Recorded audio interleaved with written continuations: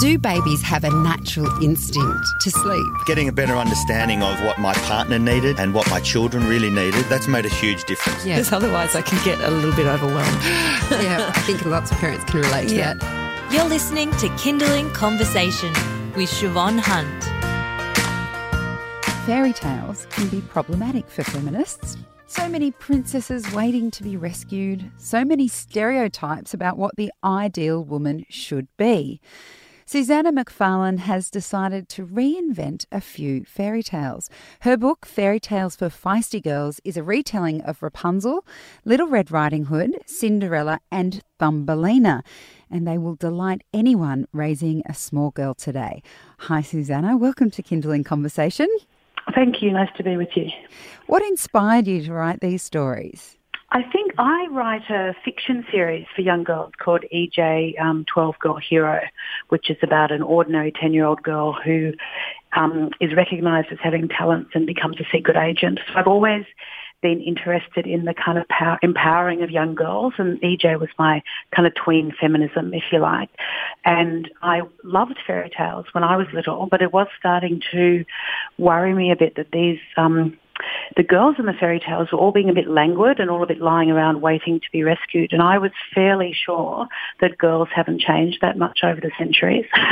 And that I think, Rapunzel might have had a plan of her own to rescue. And it's nothing against princes. I love a good prince. But I'm pretty sure that they can be a helping hand, but not the kind of driver of the rescue.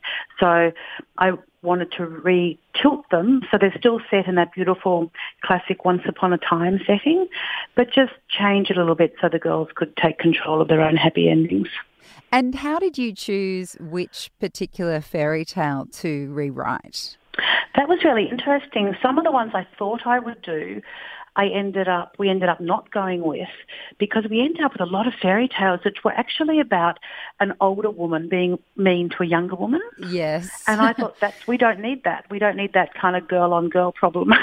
So, if you think about it, Snow White, which I was desperate to do because I wanted to make Snow White like a kind of mining engineer and have her in. And so I was really taken with that idea. But once I got into the story, we already had Rapunzel where she's, taken away by the kind of evil enchantress. So I didn't want another story where a kind of older woman who was essentially kind of losing her beauty, kind of enviously taking it out on a younger woman. I thought that's not what we want. So we cut the story. So my mining engineer went, and the feisty Thumbelina came in instead. So it was really what stories we thought young girls might know as well, so they could see the difference.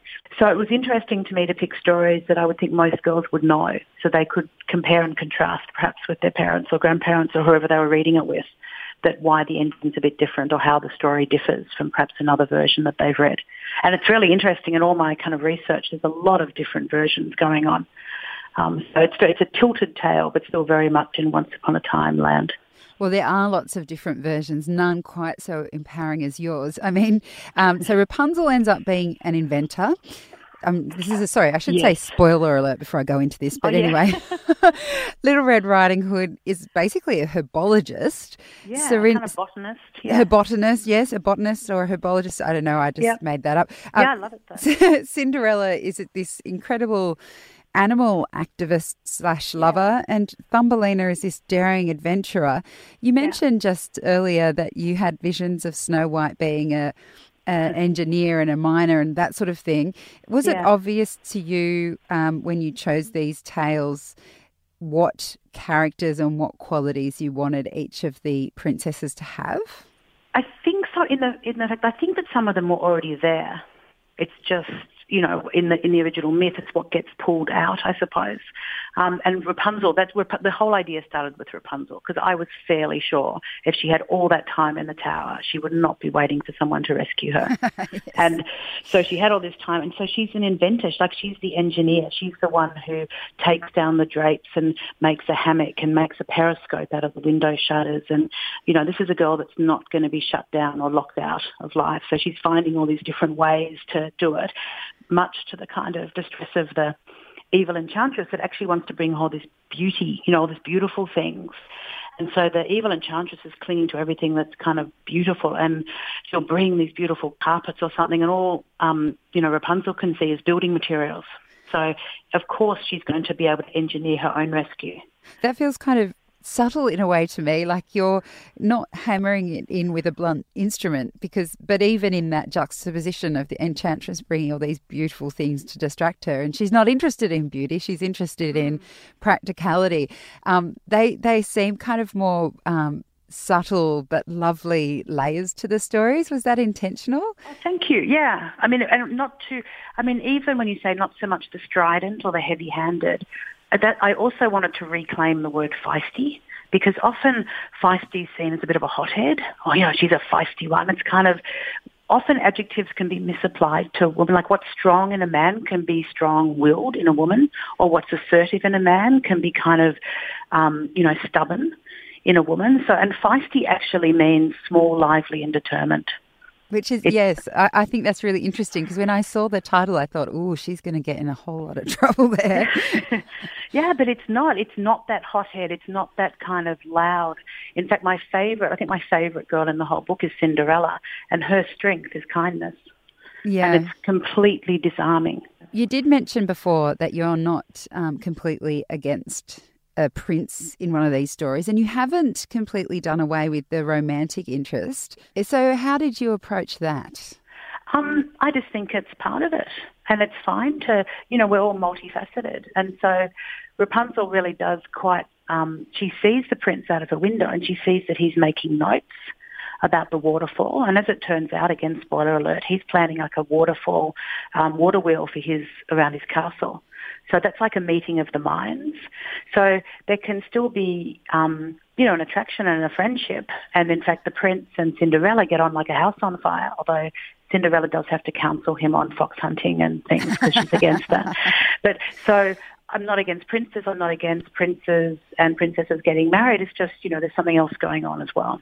So that's why they're tilted. I was really happy for Cinderella and the prince. He actually comes to her animal sanctuary and he gives her a hand.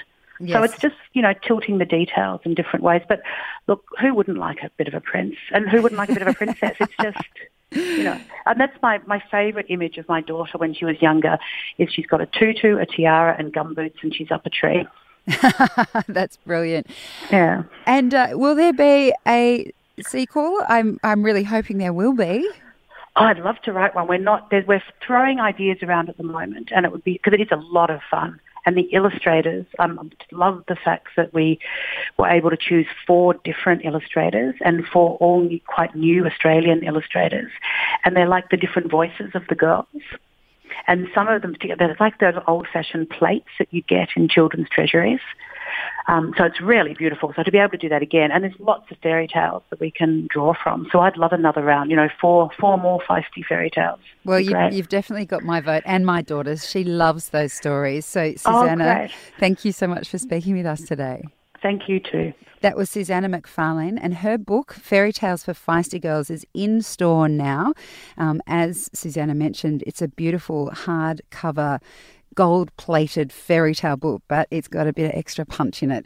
So if you'd like to check it out, you can head to our website. It's kindling.com.au.